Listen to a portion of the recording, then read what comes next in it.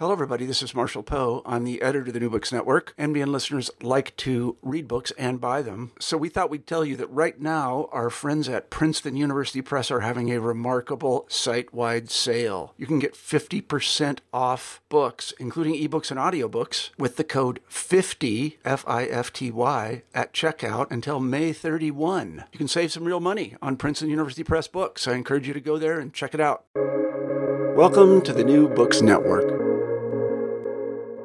Welcome to the New Books Network. My name is Yakir Englander. I'm talking today with Alexandra Kemmerer, one of the editors of the volume Human Dignity in Context, published in 2018, which was edited by Professor Kemmerer, Professor Grimm, and Mollers.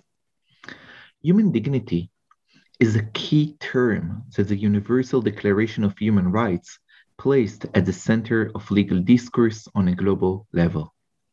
In 1949, Germany incorporated the concept of human dignity in its basic law. This book provides a contextual analysis of human dignity, exploring its legal and political implication, and reflecting current debates on human dignity in multiple disciplinary fields. In our interview, Alexandra and myself speak about the definition, benefits, and challenges of the term, about COVID-19 as a case study of how we can use human dignity to make decisions about the contradicts needs and wishes of communities and people during the pandemic. We speak about the debate around human dignity and technology and more. Alexandra Kemmerer is Senior Research Fellow and Academic Coordinator at the Max Planck Institute for Comparative Public Law and International Law in Berlin. Alexandra, welcome to the New Books Network. Thanks for having me. It's great to be with you. Hello. Thank you. So, Alexandra, the volumes that you co-edit focus on the term human dignity. And I wonder if we can start by having some definitions of what exactly human dignity is. I'm sure that they are maybe how scholars define this term. And I also want to add a second question. What should we do if whatever the definition of human dignity is, what we can assume that all human beings believe or share around human dignity? And what do we do when some people will say, I believe that not everyone has human dignity. Maybe only some gender has that. Maybe some race has it. How should we negotiate and talk around this subject? Now, if we talk about human dignity, then we certainly start from the recognition that human beings and every human being possess a specific value, which is intrinsic to their humanity, and that they possess a certain worth, and are worthy of respect just because they are human beings. But it's very hard and challenging to define what exactly the content of that concept is. And scholars over millennia have had trouble to define that very concept. Human dignity is a concept that has been around for at least the last 2 millennia of Western history, not including non-Western traditions that are also dignitarian traditions. If we go to India, we have that. Of course, we have it also in China and other parts of the world. But here and also in the book, we very much focus on Western traditions of human dignity. And we find it in the traditions of the Stoa, of the Renaissance humanists in Kant, and so on and so forth. And also lawyers, of course, have tried to define that concept. And it turns out that it is much easier to see what human dignity is not and when it is violated. So, I mean, there is some consent that human dignity is that kind of inherent humanity, which you are worthy of just because you are human. And then, of course, you could derive it either from religious traditions or from natural law. So humans are or have dignity because they are created in the likeness of God, or just because they are human, as I said. And then, of course, you could also start or try to define it from the violation of human dignity, arguing that you know what it is, or you know what it is when you see it violated. And when human beings are degraded or tortured or humiliated. And that's a definition which has become very important in the history of human rights. So in the discourse on the abolition of slavery, that has been an important element. And certainly for the legalization of human dignity and human rights, that kind of assessment when such violation happens has been very much a core point. Scholars also sometimes highlight the communicative or personal or communitarian aspect of human dignity, so highlighting that it is a profoundly relational concept, that humans are humans when they live with others, when they relate to their fellow human beings, or when they relate to God, or also when they relate to fellow human beings, because these fellow human beings are also created in the likeness and picture of God. For others, it's a concept which is still very much related to a kind of dignitarian tradition based on merit. So you have dignity when you have achieved something, or when you are able to realize your autonomy, your creativity in certain ways. But for others and for many critics, it's also an empty concept or an unusual or not useful context. Or Steven Pinker has talked about the stupidity of dignity. So especially in context at the start of the third millennium, where we had a lot of bioethical challenges, when dignity was again very much discussed and also was used as a legal concept in many ways. Many scholars also were quite critical about the use of this concept. And because also philosophers like Avishai Margalit, he says, well, there's human dignity is always in a trap between deification and kitsch. On the one hand side, it can be a kind of overstated religious concept where human beings are sacralized because they are created in the likeness of God. On the other hand side, it can be a kitsch thing because it starts from an observation of suffering, and there's a risk of victimization, that everyone feels victimized. For example, now in Corona times, when many people have the feeling that it's already a violation of their human dignity when they are restricted in some way and can't live their life as they usually are free to do. So it's so fascinating because in a way, it's a term that we want to rely on. And on the other hand, it sounds that so many people giving different interpretation that sometimes can become even contradict, right, to each other. When we speak about achievements, when we speak about I have dignity because I was created in the image or likeness of the divine, it's very easy can become to I was created in the image or likeness of the divine. Not everyone was like that. So, and this is why other people will push, if I understand, to human dignities. You can interpret it because of the divine, but it's something that human beings as they are have it always. And soon we will come to questions around what happened when there are contradictions.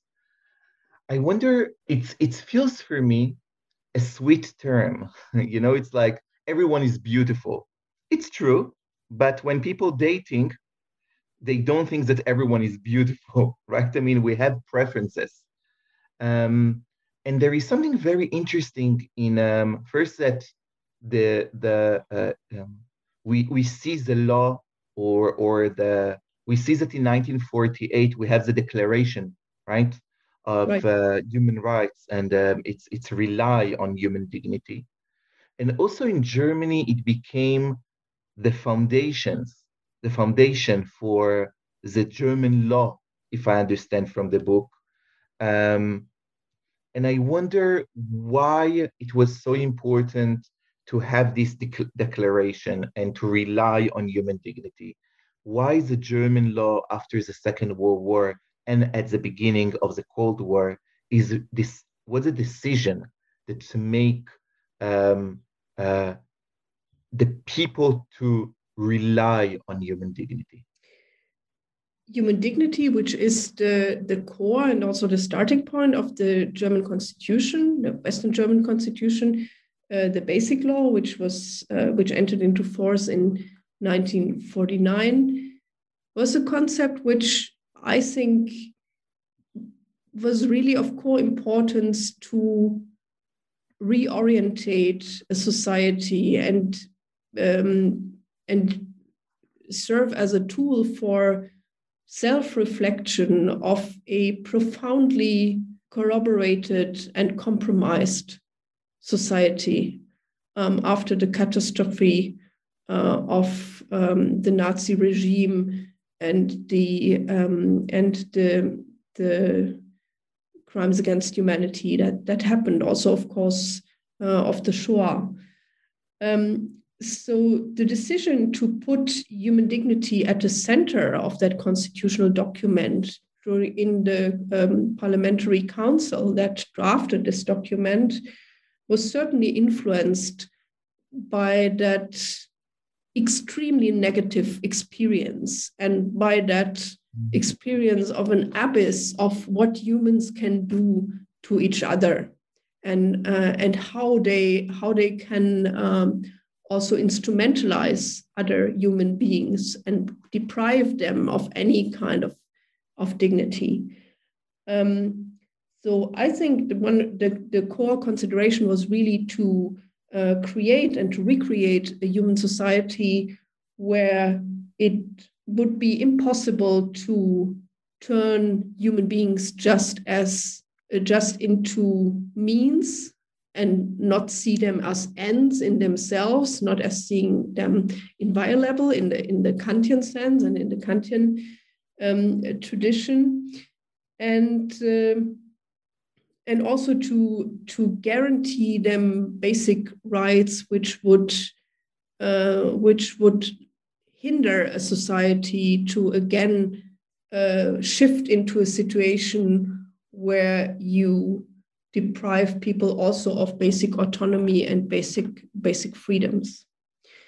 And that concept is very much, or has been influenced very much at the time by Kantian traditions, also by Christian personalist traditions, rooted in an understanding of human dignity as a profoundly relational concept where the human person is always bound back to God, but also and to the divine, but also to other human beings and the community of human beings, and can also only realize his or her potential to the fullest if that communitarian aspect is lived out and can be realized in a society. But it has also been profoundly influenced by an understanding of human dignity as inner freedom. And that's shown in a very, very original, and original meaning based on archival research, written article by Christoph Goos in our volume, where he shows that the debates in the Parliamentary Council were very much influenced by the experience of many members of that council themselves, because they had been censored or robbed of their positions in universities, or had also spent time in prison and in concentration camps and had suffered from torture. So he argues, and he shows also, that their understanding of human dignity was very much an understanding of the inner freedom of every person, the freedom to make decisions, to define their own fate, and also to realize that within society. So these experiences were very strong motivations to develop that concept. So can we say that in a way it was a law that wanted to educate the nation? I mean, I will give you an example from Israel. When the state decided to create the law against sexual harassment, many men in Israel said, so now we cannot be romantic. And the feminist scholars who created this important law, they told them, first, you have a problem with the term romantic. And second, maybe for you, it's going to be now very hard. But from the moment that we have a law, so the idea is that the next generation, for them, this will be how they grow up. Because for them, it will be clear that if you behave in a certain way towards a woman or a man, you can be taken to the court. Is it the same? It's like Germany, the scholars, the judges, the policy people in Germany, they said, we as a nation failed to behave with human dignity. Something broke around this Kant idea and the church idea. Therefore, let's create the foundations of our law around this broken term, so no one will be able to create a new Nazi regime. Do I understand it well? Yes, I think you are grasping the core of the motivation, certainly. I mean, there was this experience that Germany had a long tradition of legal scholarship and rule of law and so on and so forth. And in the Weimar Constitution, you had a catalogue of fundamental rights, but everything failed, and it didn't help to avoid that catastrophic decline of German society and the German legal system. So there was also a strong trend towards natural law traditions in the 1940s and 50s, which also a little bit derived from a kind of misunderstanding of positivist traditions that were seen as extremely relativist, which they certainly are not if they are correctly understood. But there was a trend to kind of re-engage with natural law traditions and also religious traditions, and that clearly stems from a felt need to find strong points of orientation for society, and of course also as a signal to show that the state that was founded upon that basic law, that constitution, was worthy to re-enter the community of nations. So as Jochen von Bernstorff has shown in his chapter in the edited volume, the drafting of the German Basic Law, and in particular this first article on human dignity, was very strongly connected to the debates that at the same time happened in New York in the drafting of the Universal Declaration. So the Universal Declaration was signed in December 1948, and the German Basic Law was negotiated from autumn 48 until May 49. So that was exactly an overlap. And apparently the Universal Declaration really gave also a kind of nudge and triggered even more this tendency to put dignity first, which was not so clear from the beginning of the consultations. But then over time, it turned out that the majority of the members of the Parliamentary Council really wanted to have it at the forefront of the catalogue, and also not just as a kind of part of the preambular or some introductory remark, but really to have it first and as an opening to the catalogue of fundamental rights, which then follows. And if we go to the formulation for a moment, there it says in Article 1, Paragraph 1, human dignity shall be inviolable. To respect and protect it shall be the duty of all state authority. Then we have Paragraph 2, and there it says, the German people therefore acknowledge inviolable and inalienable human rights as the basis of every community of peace and justice in the world. So that second paragraph also underlines that connection to developments on the international level that happened at the same time, and to this reconnection to a world community. And then in the third paragraph, it says the following basic rights shall bind the legislature, the executive, and the judiciary as directly applicable law, which also is a sharp difference to the Weimar tradition, where fundamental rights were seen merely as principles, but not as subjective rights that could be directly claimed in the courts. So that shows that this that dignity is really seen as the basis of fundamental and human rights in the constitutional the constitutional order, but also as a principle that is then kind of made explicit in the specific rights that are following: right of the person, right to free movement, to religion, and so on and so forth. And then we come to COVID time. And right now I want to take that to, we say in Hebrew, to tachles. I want to see how it works. So we are in the COVID time, and we have people, it's clear that there is a disease that if I have it, I can hurt you. And there is a responsibility around human dignities. There are a group of people who say we are aware that we can hurt each other. However, our beliefs and our needs of life, because the risk is not like everyone is going to die. It's, it's not an easy disease, but, some people will say we want to take some risk in life. And the quality of life and living with a community, going to pray together as a community, sharing meals as a community. This is where our human dignity or our value and this is life for us. We believe in that.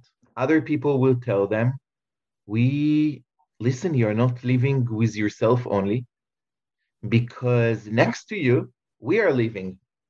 And we are afraid, and we really want all of you to be at home now. And if you go to the street, it's very important that you're going to cover, and keep distance. And they say, you hurt my freedom. I want to be with my friend. I'm not going to be next to you. I'm just going to be next to my friends. I don't ask you to come to my synagogue, but I want to go to the synagogue. What do we do then? These are questions from every day in Israel and in New York. So it's real questions. Well, these are questions in Germany too. I mean, we just had this debate this week because the German government asked the Christian churches to go virtual with all the Easter services. We have Easter coming up the week after this weekend.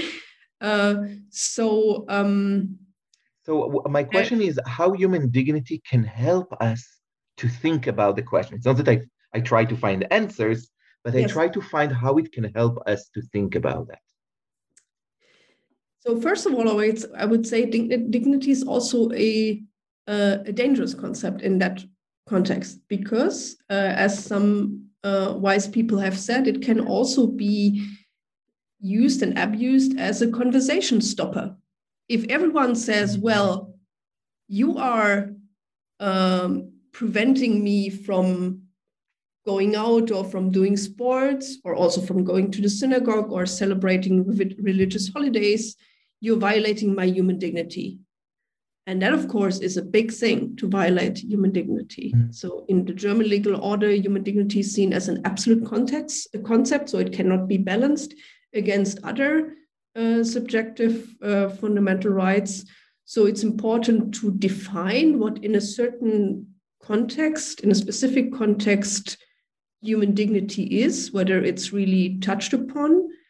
And then, of course, it is also important to frame these conflicts in maybe more specific rights. So to say, well, what exactly is violated here? Is it your freedom of free movement, if you can't travel wherever you want? Is it your freedom of association when you cannot protest or you cannot meet other people?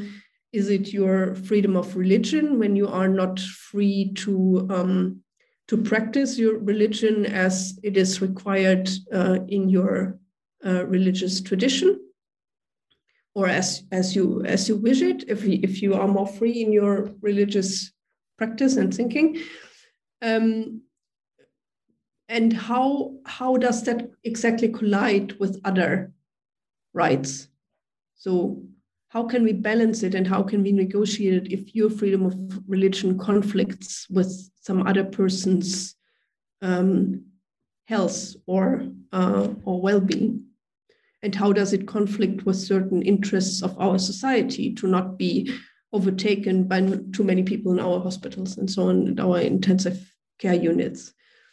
And I think it would be very dangerous in these constellations to resort too easily to human dignity and to see everything as a violation of human value. Of course, then it is important to see where exactly thresholds are reached when the kind of intrinsic value or inherent worth of a human being is touched upon.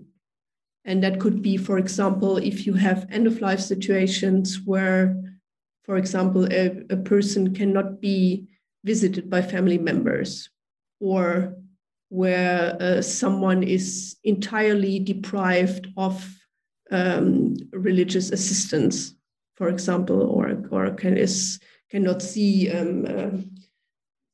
a rabbi or practice certain basic rituals that are just of core relevance to religion.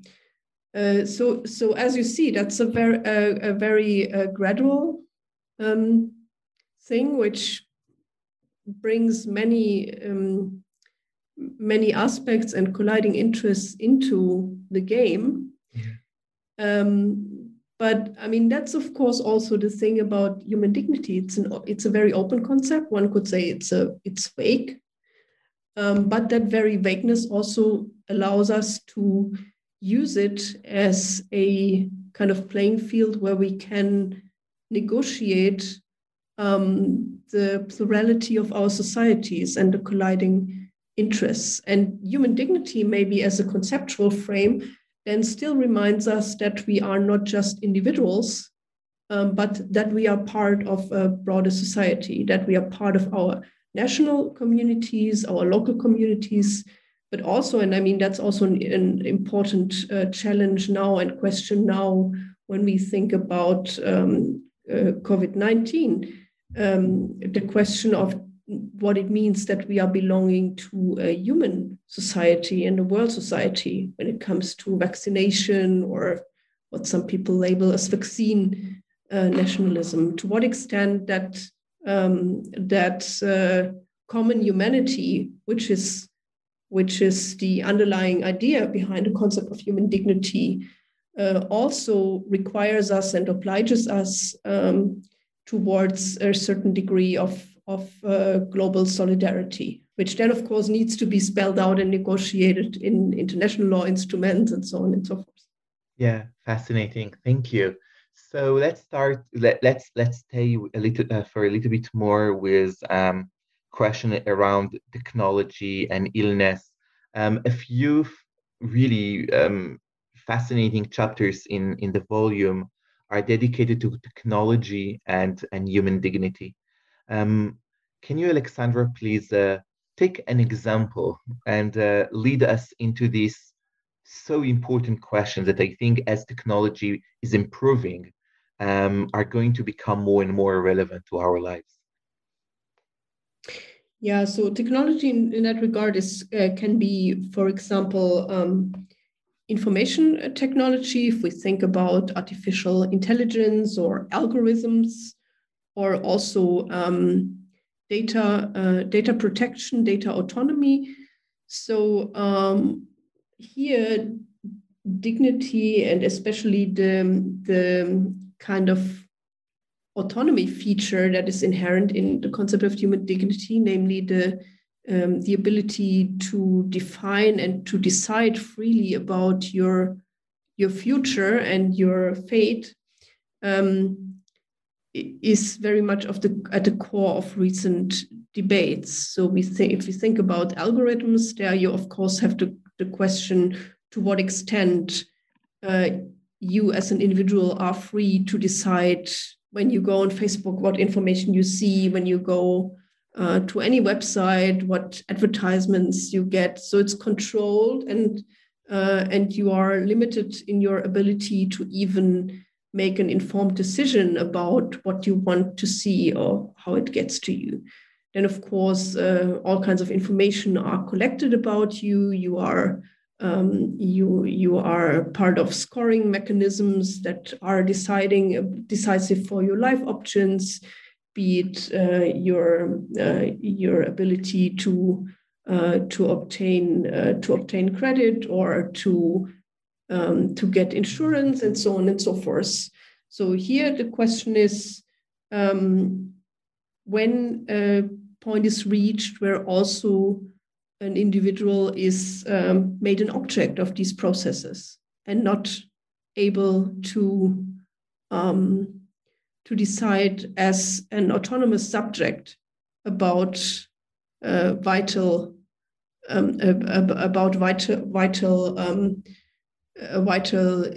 frameworks and limitations of your activity. That would be one example. Another example would, of course, be reproductive technologies. For example, when it comes to surrogate motherhood, that's an issue that's also discussed in the book by Tatjana Hörnle. And maybe that's also interesting for you, because it's an example that is very differently dealt with in Israel and in Germany. In Germany, it's really anathema, and that's very much related to our understanding and tradition of human dignity, because surrogate motherhood is not so much seen as an infringement of the dignity of the child, but as an infringement of the dignity of the surrogate mother. Because she might be used only as a means to obtain a certain result, and not as an end in herself. And that of course, the question is, if we need to protect human beings from their own decisions, and whether there are certain activities that are so detrimental to their human dignity that we even need to deprive them of the opportunity to engage in that very activity. Just because there could be a risk that a person, for example, a surrogate mother, is not motivated by her free will, but maybe by financial needs or by pressure from friends or whatever. Right. So that it needs the protection of human dignity to avoid that a person gets into that kind of compromised situation. And a little bit the same is it what we have when it comes to end of life situation, where also in Germany the law is very restrictive when it comes to assisted suicide.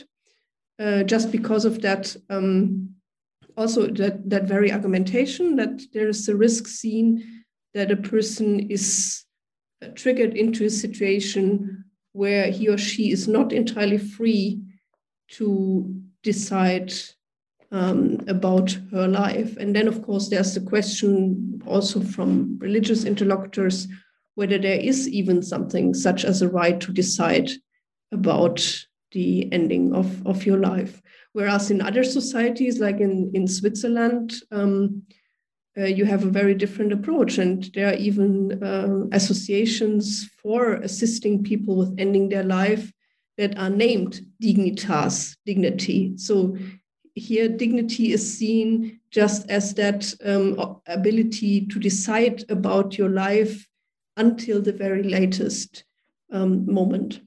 So these are just two examples.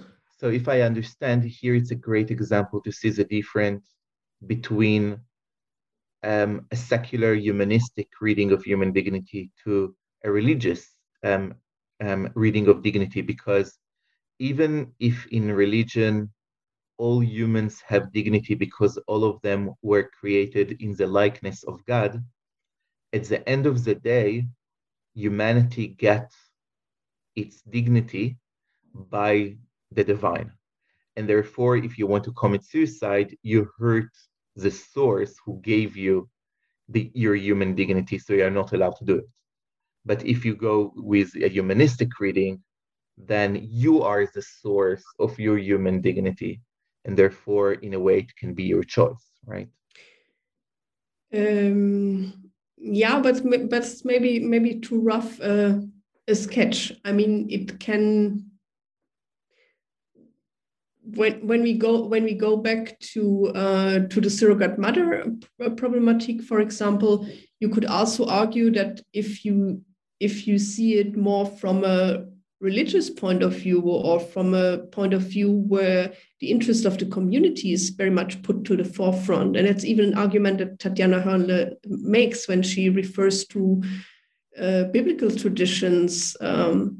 Like 100%. The story of Abraham, where surrogate motherhood was a biblical, was established as a kind of biblical tradition. We think of Abraham and Hagar, and there clearly the human dignity argument is made in favor of a individualistic understanding of the human being as an autonomous person. And that is then turned into a need to protect that very autonomy of the human individual. Fascinating. In the context of maybe overarching interests of the community or of others that. Thank you. So last question. Alexandra, when you think about the coming years, human dignity, should we give up because it's so hard to define it? Or do you think that it's still very valuable? Maybe we need even to define it even more in order that we will be able to rely better on this term. What do you feel needs to be done with the research and the use of this term? Well, I think dignity will stay anyway. At the conference we had, one of the conferences we had in discussing the contents of that book, Samantha Besson said dignity is here to stay, and that's certainly true. And we can see that dignity is still, I mean, even since 2011, when we had the first of these conferences until now, we can see that there's really a proliferation of scholarship on dignity in law, but also in philosophy and theology and so on. And it's become more and more prominent also in jurisprudence, be it in the United States, where we can see in Supreme Court jurisprudence a tendency to rely on it, but also in other legal cultures in South Africa. Of course, in Israel, it's also a very important term. And also in international law and international human rights law. So apparently there's really a need to rely on dignity, and it fulfills a function that seems to be relevant in a legal context, but also in an ethical and philosophical context. And there is, of course, a risk, since human dignity is always what we have called in our preface to the book a gateway for philosophical or also religious arguments, that there's a certain risk that dignity can fall prey to cultural conflict and culture wars. But there's also an opportunity and even a promise that because of that open character, dignity can also serve as a tool to, or as a field, as an area, as a notion where these conflicts can be negotiated in a human way. And we say here in our preface, I quote, "The very notion of human dignity opens spaces to discuss and renegotiate competing, conflicting, sometimes incommensurable, but sometimes also overlapping legal, philosophical, and theological concepts and ideas. It is indeed a notion inviting us to explore and better understand the internal tensions of liberal constitutionalisms." And what could be more timely? And I think since we've written that, it might have become even more exactly. And that's my hope. And I very much hope that this book, which we edited, will serve towards that end. It's such a good and important note. Thank you so much, Alexandra, for joining us as a New Books Network. Thank you very much, Jakir. It's been a great pleasure to talk to you today.